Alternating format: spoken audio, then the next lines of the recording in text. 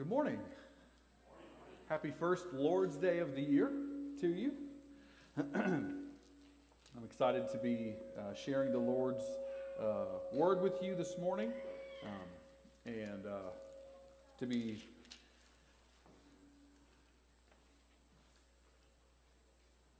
sharing this first Lord's Day with you. I'd like to inform you of some really important news. The Babylon Bee asked 13 leading evangelical pastors about their New Year's resolutions, and so I want to update you with these so you can craft your own New Year's resolutions after them. Joel Osteen hopes to, this is all a joke, this is not real. Joel Osteen hopes to deceive twice as many people this coming year. John MacArthur hopes to kick his root beer addiction. I'm not going to say that one, that one's bad. Brian McLaren, some of you may know, maybe if you're a millennial, you might know who that is, hopes to read the Bible for the first time ever. John Piper hopes to complete his seashell collection. You really got to be in on it for that one. Doug Wilson hopes to make one friend. And Stephen Furtick hopes to grow 24-inch biceps. Beth Moore hopes to release a new line of sacred feminine moon crystals. And last one, Kenneth Copeland hopes to cast a horde of dragon, swine, cow demons out of the lavatory in his Gulfstream jet. So with that, the obligatory joke of the sermon is done. Anyway, I'm sorry for that. So like I said, I've gotten to know many of you. My name is Dustin. My wife is Debbie. My family is here. We're so thankful. I've got to meet many of you, talk with many of you. We are so thankful that you are our mother church, planting us in Springfield. Your session, our session, is leading us in that, and we're so thankful. We can ask that you would continue to pray for us in that endeavor. But the goal that we have for this morning is that we would make much of Jesus by looking at His Word today. And so I'd like to turn your attention to Psalm 19. As I read the scripture, feel free to turn in your Bibles, your phone, the Bible in the pew in front of you. But I invite you to turn to Psalm 19 as we look to God's Word together. David writes, "The heavens declare the glory of God, and the sky above proclaims His handiwork. Day to day pours out speech, and night to night reveals knowledge. There is no speech, nor are there words whose voice is not heard. Their voice goes out through all the earth, and their words to the end of the world. In them He has set a tent for the sun, which comes out like a bridegroom leaving his chamber, and like a strong man runs its course with joy. Its rising is from the end of the heavens, and its circuit to the end of them, and there's nothing hidden from its heat. The law of the Lord is perfect, reviving the soul. The testimony of the Lord is sure, making wise the simple. The precepts of the Lord are right, rejoicing the heart.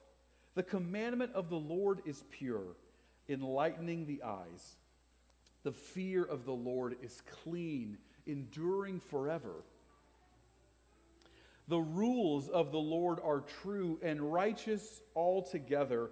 More to be desired are they than gold, even much fine gold, sweeter also than honey and drippings of the honeycomb. Moreover, by them is your servant warned. In keeping them there is great reward.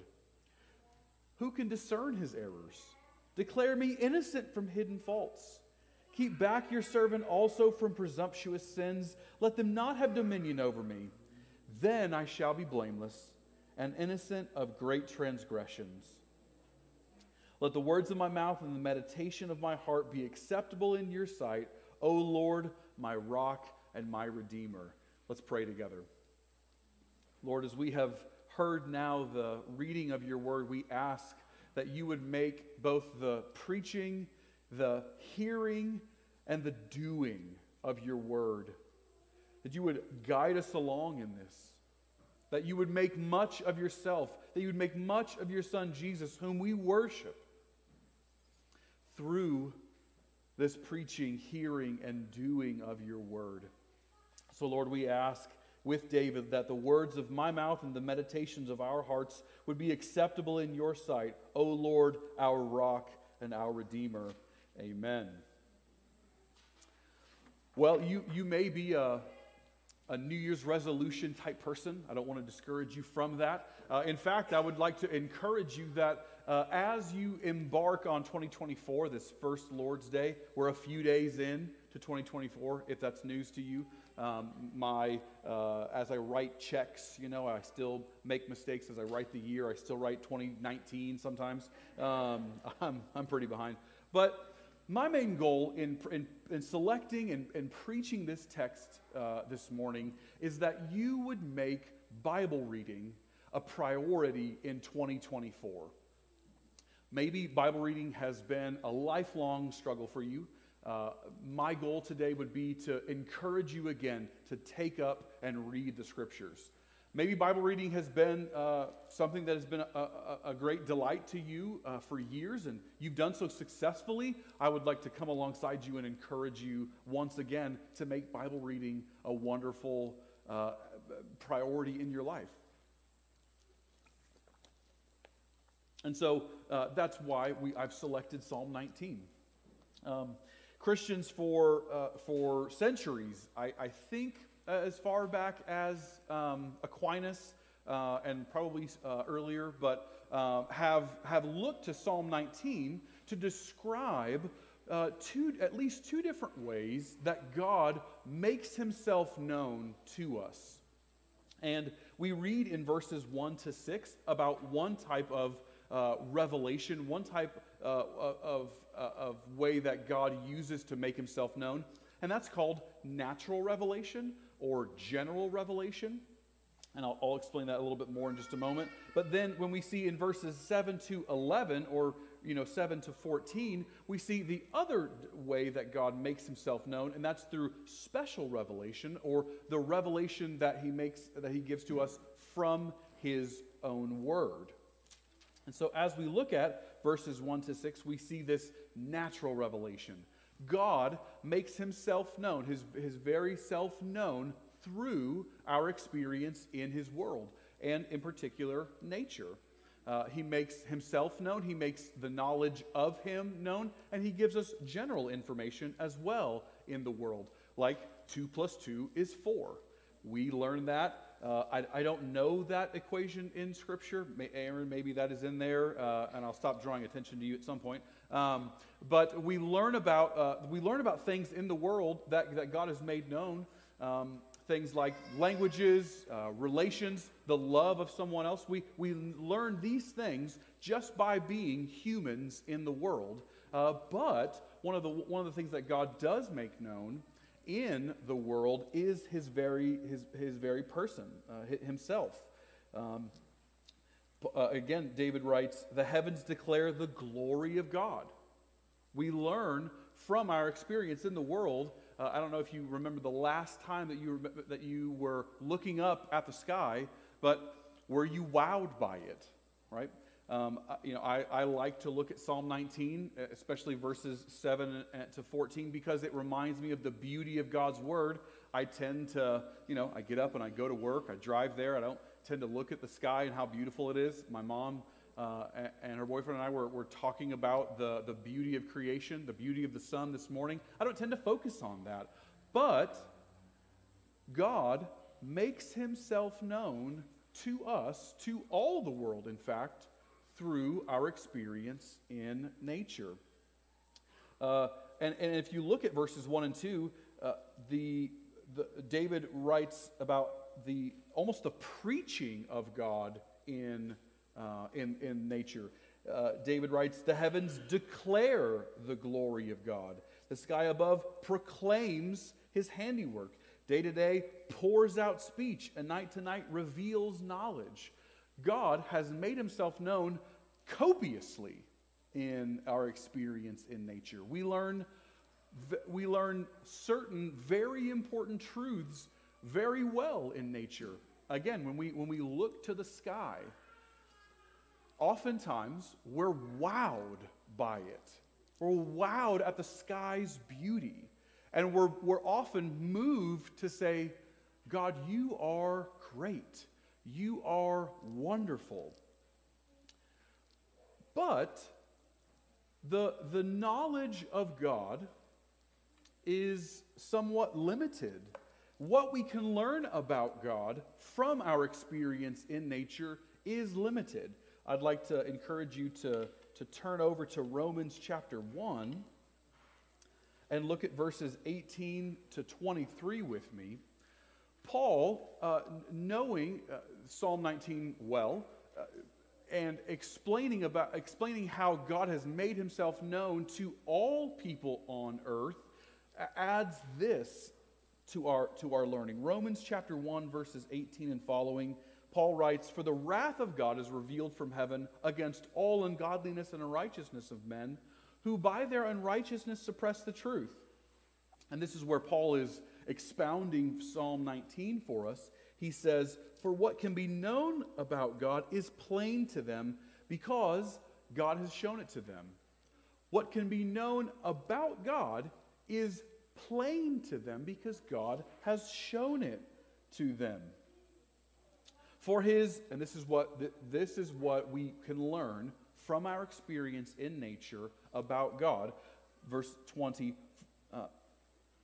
"For his invisible attributes, namely his eternal power and divine nature, have been clearly perceived ever since the creation of the world in the things that have been made."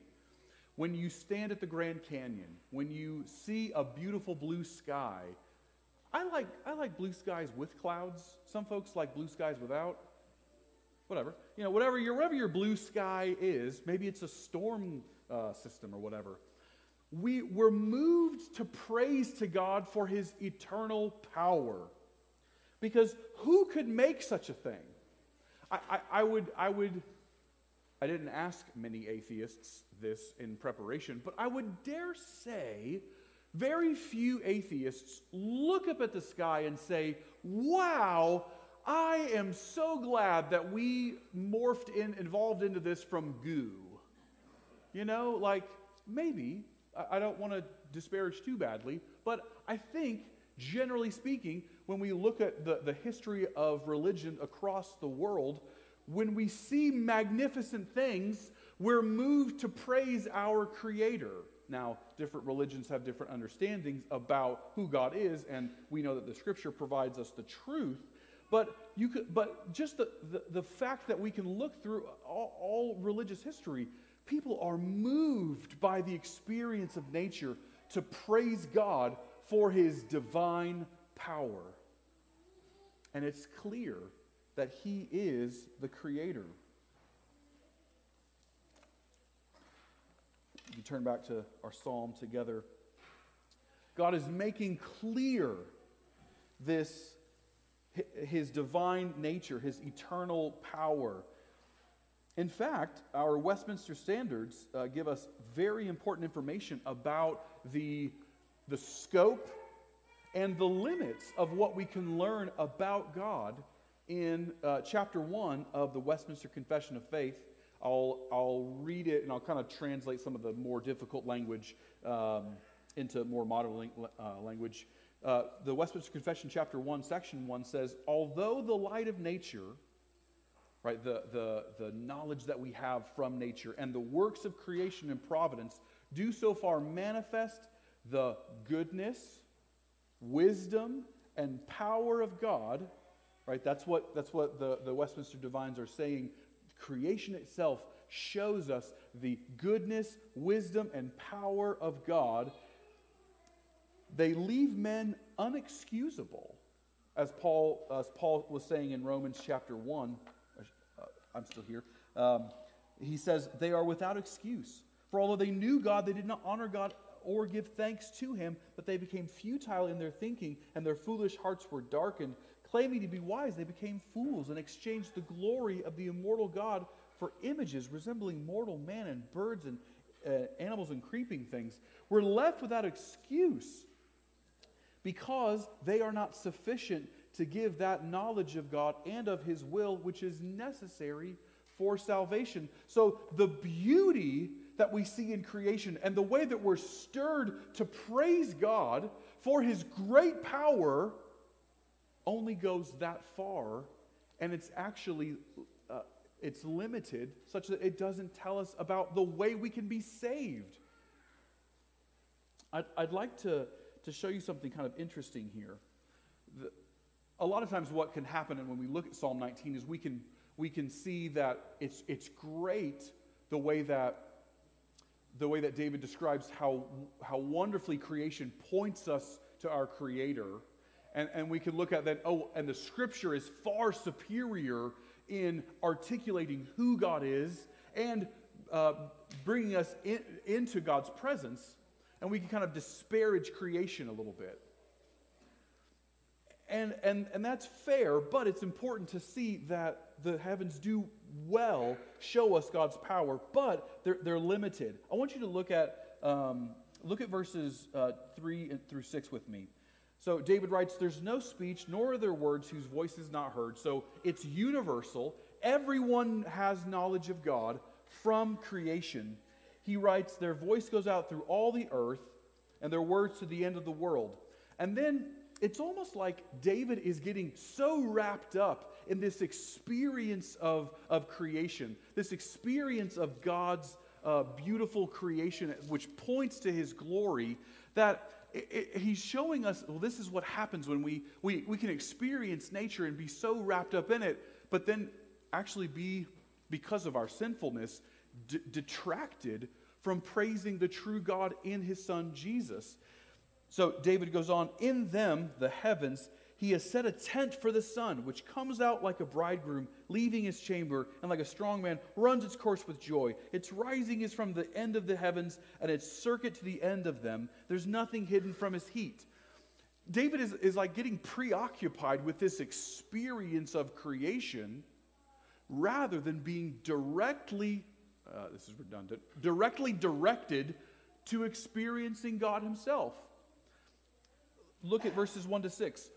What do we learn from the proclamation of nature? We learn that God is glorious. What else? From Psalm 19, not much else, right? It's like we learn about the glory of God because of this wonderful creation. It's like a sun that like a bridegroom comes. Like we're getting preoccupied over here with all the microphone. Excuse me, with the beauty of creation. This is what happens to us. We who are now sinful after the fall, we can get wrapped up in the beauty of creation to such a degree that we might worship creation. Again, please don't hear me disparaging or talking poorly of the way that God reveals himself in nature. That is wonderful, authoritative, important. It reveals who he is in a limited scope. But we can get so preoccupied because we're sinners with the beauty of creation and miss the Creator himself. This is actually what happens in Matthew chapter 17. You don't need to turn there, and you can. I'm not going to prohibit you. But this is actually, this is what happens in the Transfiguration, right?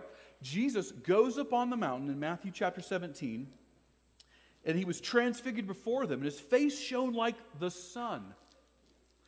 And his clothes became white as light. And behold, there appeared to them Moses and Elijah talking with him. There's this wonderful experience that we can see. And we're so prone to the shiny things that we can do like what Peter said. Peter said to Jesus, "Lord, it's so good that I'm here.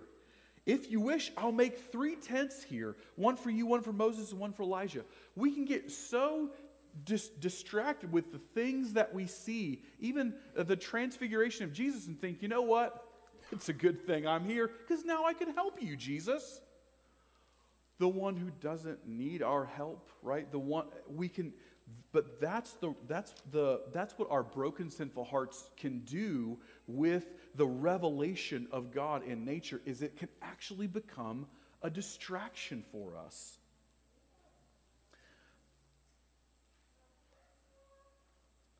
The good news is that Jesus is proclaimed so clearly and so well in the Scriptures, in that special revelation of God, that when we see things like the sun, which is absolutely glorious. I saw a picture the other day, like in the scope of the size of the sun in comparison with the other planets. And it's amazing, right? I can, barely cook dinner. I can't make the sun, right? God is indescribably powerful, right? But Jesus is revealed so clearly in His Word as infinitely greater than the sun. In John chapter 1, verses 9 and following, whereas we can get distracted with the beauty of creation and even slip into self-worship or the worship of nature, John writes in chapter 1, verse 9, the true light. We're drawn to shiny things. We're drawn to the light. But John writes, the true light which gives light to everyone was coming into the world. He was in the world, and the world was made through Him, yet the world did not know Him. This is how foolish we can be. We can take the beauty of the sun and then end up worshiping it rather than the Creator, as Paul said. John goes on, He came to His own, and His own people did not receive Him. But to all who did receive Him, who believed in His name, He gave the right to become the children of God, who were born not of blood, nor of the will of the flesh, nor of the will of man, but of God. I think that the challenge that we have in receiving God's revelation of Himself in 2024 is spend a little more time enjoying what He has shown us in creation and be wowed by His creative power, His wisdom, His goodness, that He gives rain on the crops of the just and the unjust. He's good, and we take our encouragement of His goodness and of His wisdom and of His power from creation. But because we are sinful, because we're prone to worship the creation rather than the Creator, we need God's Word. So in Psalm 19, verses 7 and following, the law of the Lord is perfect, reviving the soul. The testimony of the Lord is sure, making wise the simple. We'll continue on here, but one of the things that can happen is you might be like me, who when hearing a challenge and a challenge to become more faithful, you think, yeah, I really want that. I really need that. And if I have that, God will truly love me. He'll really bless me when I do those things. As opposed to the truth that we're found in Christ, right? Because we are found in Christ, we are made whole because of Him, not because of what we can do. And John, actually, again, in John chapter 5, gives us another caution. Just like we're prone, some of us are prone to worship the creation rather than the Creator, so also others of us can be prone to search the Scriptures to find a salvation other than Christ Himself.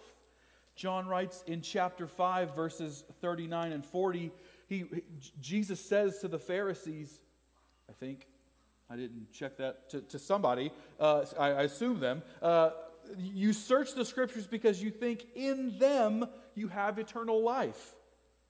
And it's they who bear witness about me. Yet you refuse to come to me that you may have life. I can't tell you how often I'll spend time studying for these exams that I've been asking you all to pray for, and thank you for doing so. I've been, studying for these exams and praying, Lord, make me more intelligent. Help me to know these things just so that I'll feel good about myself, that I'll find worth in them. And that's a salvation that I'm seeking.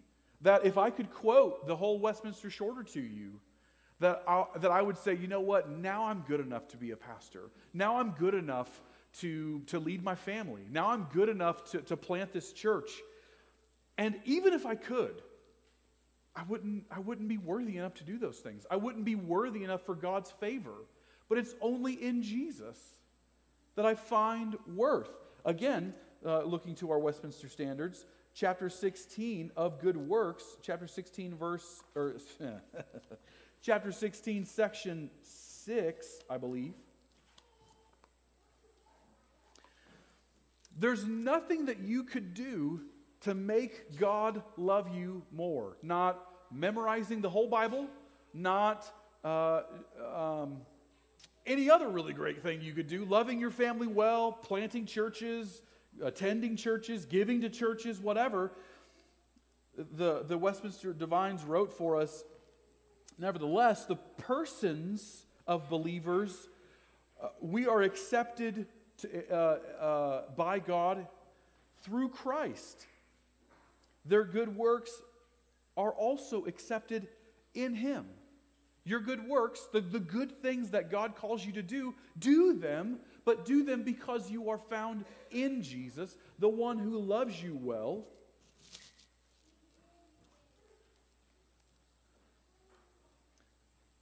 And know that they are accepted by God because they're done in Him.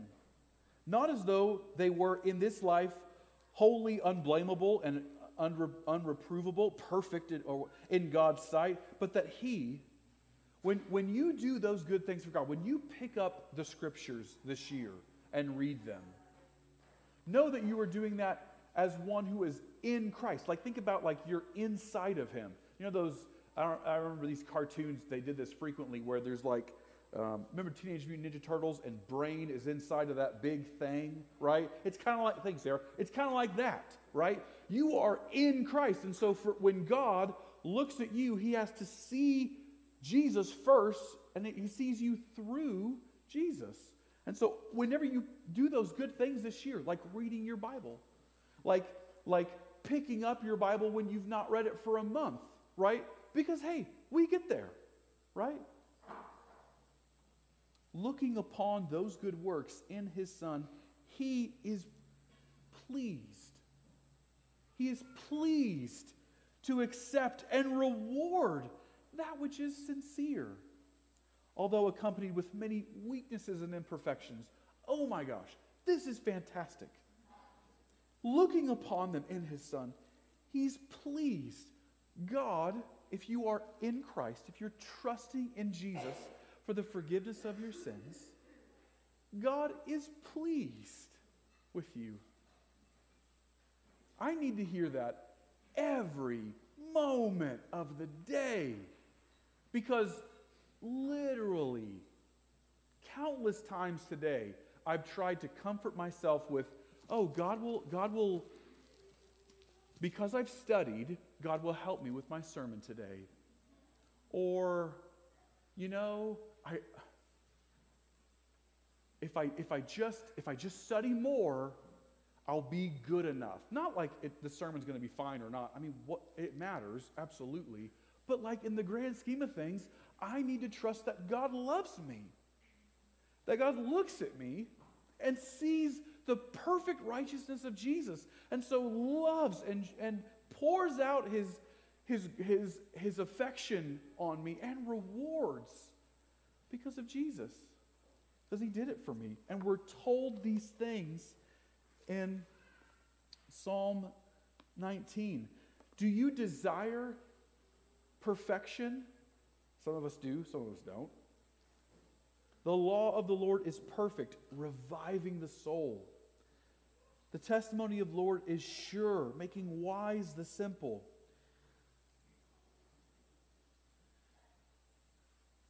I think one of the things that we get off so easily, so badly, is these desiring other things. Right? Look at verse 10 with me.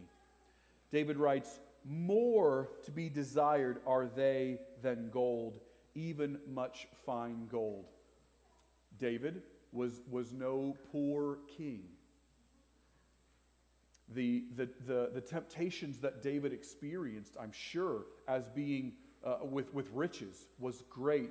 But David is able to say, your word, O Lord, is better than gold, even much fine gold.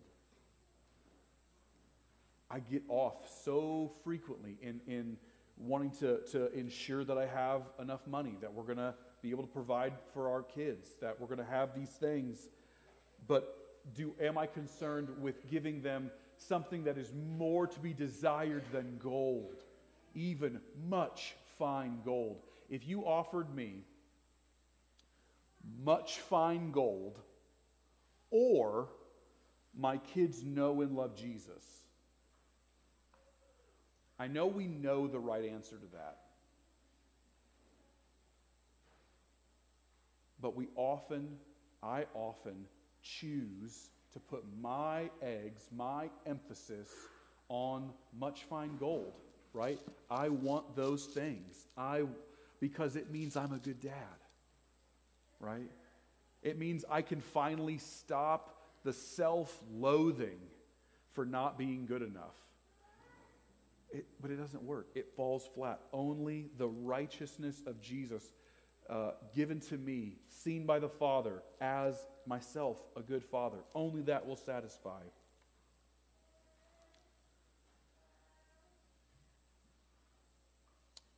Verses 12 to 14. David writes, who can discern his errors? Whenever we do the prayer of silent confession, does this hit you like it hits me? I find myself sometimes saying just the same old thing, in part because I keep committing the same old sin, right? So I have to keep confessing the same old thing. But do you find it difficult sometimes to discern your errors? And this word errors is kind of like the stumbling. It's actually it's answered. It's provided for in verse 7. The law of the Lord is perfect, reviving the soul. Right? We get off so quickly, but the law of the Lord is perfect. It's straightening. It's whole. It's directing. So how do we discern our errors? By measuring ourselves against the Word of God. Right? And once we do that, we'll find, I have a lot to fix. And we need the Lord to declare us innocent from hidden faults. Verse 13, keep back your servant also from presumptuous sins. Let them not have dominion over me. Then I shall be blameless and innocent of great transgressions. There's only one person who didn't have to say those words. Declare me innocent from hidden faults.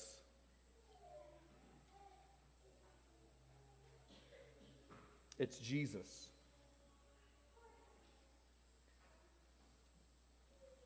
And Jesus has given his perfect life of obedience to you. He gave his perfect death in your place for your forgiveness, so that you might be able to come to God, a holy God who would never let you or me into his presence without the perfect mediator, Jesus. He gave his righteousness to you, his perfect obedience, his perfect death for you, so that you and I might be able to come to God and say, God, would you keep me back from presumptuous sins? Let them not have dominion over me. This presumptuous sins here, Jeremiah uses this word in Jeremiah 43:2. Another Psalm 86 uses this word, Isaiah 13. This presumptuous sins, and I'll be closing with this. These presumptuous sins mark those who have access to God's word, but choose to say, nah, I don't really need that. No, that's not really for me.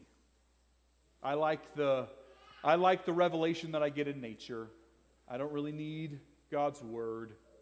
And this also often marks religious leaders. We who think, I've got it memorized, I'm good. But keep us back from presumptuous sins, that they may not have dominion over me. Only the shed blood of Jesus for you can give you the hope that you need to take up God's word in 2024 and allow it to revive your soul, to make you and I who are simple, foolish, to make us wise, to rejoice our hearts, to enlighten our eyes, to give us fine spiritual gold and drippings from the honeycomb. So, Lord, we pray that as we come into 2024, we would not look to our own strength and discipline to read your word in 2024. Lord, not look to our own strength, our own worthiness to come and pray, to ask for help. No, Lord, we only come because we are found in your Son Jesus. And if we are not, Lord, we ask that this morning you would use your word, your comfort, your grace, and also, Lord, the glory, your glory that we see in creation to humble us, not distract us. You don't distract us, Lord, by no means, but Lord, that our hearts distract ourselves. But Lord, we ask that you would show us these great things in nature and in your word, that we might trust you. Today, this week, this month, this year, this life, we look to you, God, and we trust you. In Jesus' name, amen.